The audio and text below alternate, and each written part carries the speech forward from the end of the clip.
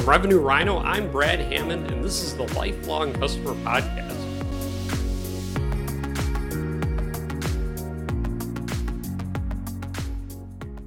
Welcome to the Lifelong Customer Podcast. I'm your host, Brad Hammond, and today I have Vicki with Crux OCM. Vicki, it's so nice to have you on. Yeah, thanks for having me. It's a happy Friday. Oh, yeah, you too. So I'm really excited for today's episode. So, Vicki, to kick us off, can you tell me a bit about yourself as well as your company and what you guys are up to? Yeah, background about myself. Part of the story that's interesting, I guess, is I'm from like a very rural part of Canada in Newfoundland. So background, super remote upbringing, we'll say. And then it ended up going into chemical engineering. I worked labor in pulp and paper and then engineering in pulp and paper. And that experience led me to go into oil and gas, specifically in process control, which is what I really quite like. I know I need to know how to operate this asset before I can do anything. I took that into my thought process in oil and gas, and I trained as a control room operator for the Keystone pipeline, which led me to where I am now as the CEO and co-founder of Crux OCM. That's awesome. I love it. So specifically, what are you guys doing? Who are your customers, and then what do you do for them? Yes, excellent question. And feel free to double click on anything here because I will go for the industry jargon. Our heavy industrial, like critical infrastructure that powers our entire economy is operated in central control rooms. So think like NASA control rooms. A lot of people aren't really aware of that. And that'll be whether grid control or pipelines or refineries or things that get the energy in whatever form it is to our homes and so that we can use it as consumers. So if you think about a NASA style control room, inside of that, folks have an operating system. So you think like Windows on your computer or Apple operating system. So that for heavy industrial assets, multi-billion-dollar critical infrastructure, is typically called SCADA. So supervisory control and data acquisition, or DCS, distributed control systems. So what we do, so that's the background, and feel free to double click anywhere there. So what we do is we've created a layer that goes on top of that system, on top of that operating system. And what it does is it enables, think of like autopilot functionality. So you're not going to get in a plane to fly from Houston to Calgary, since I'm in the energy sector, without a pilot, but you're also not going to do it without autopilot software. Like that would seem sketchy. Yet our critical infrastructure that powers our entire economy does not have that co-pilot or autopilot. So that is what we are building. Anywhere you'd like to double click for those, since it is a bit of an obscure space. Absolutely. So very interesting. So super highly critical stuff, very important. I imagine you're building a company in this space. How do you go about doing it? What's step one hey, we're like controlling all this critical infrastructure now?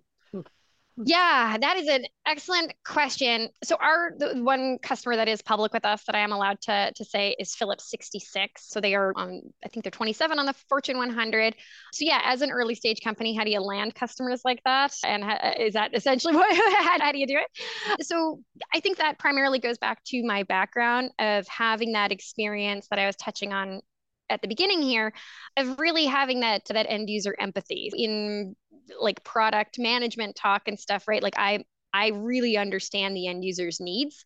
And then because of that, building a company in this space was a lot more intuitive than I think it would be for others who are like, hey, I've done a market assessment. I see a gap in the market here. Like I'm going to tackle it. But that's maybe more, someone can think of that as like top down. I went bottom up, if that makes sense. Does that answer the question? Absolutely. Yeah, okay. I think so, for sure. So you build the product, then you land some early customers, and then what does that growth journey look like? Like where are you guys at, and what do you see for the future in terms of growth? Yeah, because critical infrastructure, it's not exactly an easy place to get in, and there has to be significant level of trust, which we were able to foster based on our deep domain expertise. But yeah, as in terms of what that looks like, it has been a long road early on because commissioning these types of systems, critical infrastructure is called critical for a reason, does have to adhere to certain regulations. PHMSA is a regulatory body in the pipeline sector, so Pipeline Hazardous Control and Safety Administration. So making sure that we're adhering to all of that and making sure that in production, the software is only operating within constraints. It's the way that it's architected, it cannot go outside of those. That definitely took some time. We were able to get an early customer who was willing to go on that journey with us, which was fantastic, and take that bet. So where we are from a company standpoint is we are post seed. So if folks are familiar, I get like for your audience, I thought folks are familiar with those stages of startups. Post seed typically means you have a strong product market fit and are ready to start scaling. We are definitely at that point. However, what's also interesting about us is when it comes to heavy industry and customers, large enterprise customers like this, very few seed stage startups are, fully commercial in production with multiple product lines with one of those clients at this stage, and that is definitely where we are. So we're on the super strong product market fit, massive proof that it works, and now we're on the cusp of, all right, let's scale this thing. Absolutely. And I'm less familiar with the aviation industry, for example, but you use autopilot as an example. I imagine autopilot helps with safety and routing and all these number of things. What's the end result that you're looking for, and that you've probably, I imagine, have seen in the early stage customers? Is it a safety thing? Is it a throughput thing? What are the end results of this? All of the above. So the way that, like, an easy way to think of automation is like just better, faster, stronger, right? It's doing what people can do. It's just doing it more consistency, higher accuracy, making sure that people aren't in the loop to make mistakes, or having them have a more advisory role. So that's why I love the people, like the planes analogy for this specifically, is it's critical infrastructure. You still need people there. However, people need backup when it comes to these types of systems. I imagine, at least in aviation, if you're a pilot, it's very tedious to have to control the controls like every single second. But obviously, it'd be crazy to fly a plane and have no pilot. You need the pilot there, but I imagine it frees up the pilot's time to do more important things than to control the joystick or the yoke or whatever it's called. Well, and make sure that the pilot's fresh if something is going wrong, right? If you're going to get on like a 15-hour flight and there's no autopilot software and there's like a pilot that's just like holding on like this, controlling the entire way, when something's going wrong when you're landing, do you feel confident that pilot is fresh and ready to go if something's Absolutely. going wrong? Like, you really don't. So yeah, so I think so sorry, yes. Back to your original question of what does it mean for end users and for clients in terms of value. So yeah, all of the above. Like 95% of heavy industrial accidents are as a result of human error. So anything that can be done to automate those out, we see that in the pilots and planes situation as well. Like, aviation accidents have gone down with autopilot. That's really the initial shift that I was targeting of like, okay, we need to make everything safer. But then out of that is the better, faster, stronger automation. And so what we're seeing with clients is a substantial uplift in high margin revenue. These types of critical infrastructure assets are a very large upfront capital investment. And then the way that they make money is they underpin them with long-term contracts for their customers. But that's on an assumption of a certain amount of utilization of those assets. Maybe that's 80 or 90%. Software like ours can get above and beyond that very consistently. What that means is that those clients can sell that volume at much higher margins, which is fantastic and obviously very exciting. When you also combine that with efficiency, people forget this as well, but efficiency is green. So people are like, oh, but you're moving more oil. That's so bad. Right now, 83% of our energy mix is still oil and gas. That is actually still forecasted to increase. We have to use the existing assets more efficiently unless we're going to start pricing ourselves out of our own energy market, which is not desirable for anyone. Absolutely. We still for sure need oil, and it sounds like you're making it, more efficient to use it. Yeah, so we actually, some early results is we're lowering emissions on existing assets. So a pipeline that has to use energy to move fuel, we're lowering about 10% of the emissions required to move the fuel, right? That's huge. I think our early studies were like, if we put this on every oil pipeline in North America, that's the equivalent of about 300,000 cars off the road a year, right? Wow. Like, it's so much. But people don't think of these things when they think of like the energy transition or lowering emissions, right? It's, oh, oil is bad, but there's so many ways that we can make it better today. Absolutely. And the world wouldn't exist without oil. Everything's made of it. Plastic. Yeah. We got stuff a lot. Oh, for sure. So have there been any interesting lessons learned as you've been on this journey of building a company, things you found, wow, this worked really well, or, oh, we tried this early on, didn't work, we pivoted? So many lessons. So I don't think so many lessons in terms of what is typically talked about in startups with, oh, okay, you tried a thing and then you had to pivot, like you had to pivot your market or pivot your idea or pivot your offering. That didn't really happen to us because of the domain expertise, right? Like we knew exactly what we were building and why. Definitely a lot of learning around like how to position and what that actually being able to make the message resonate with clients. I'd say for myself, the biggest lessons have definitely been I came from being a junior engineer to the CEO of a venture capital backed company. And I'd never heard of VCs. I'd never heard of startups. I've never heard of Silicon Valley.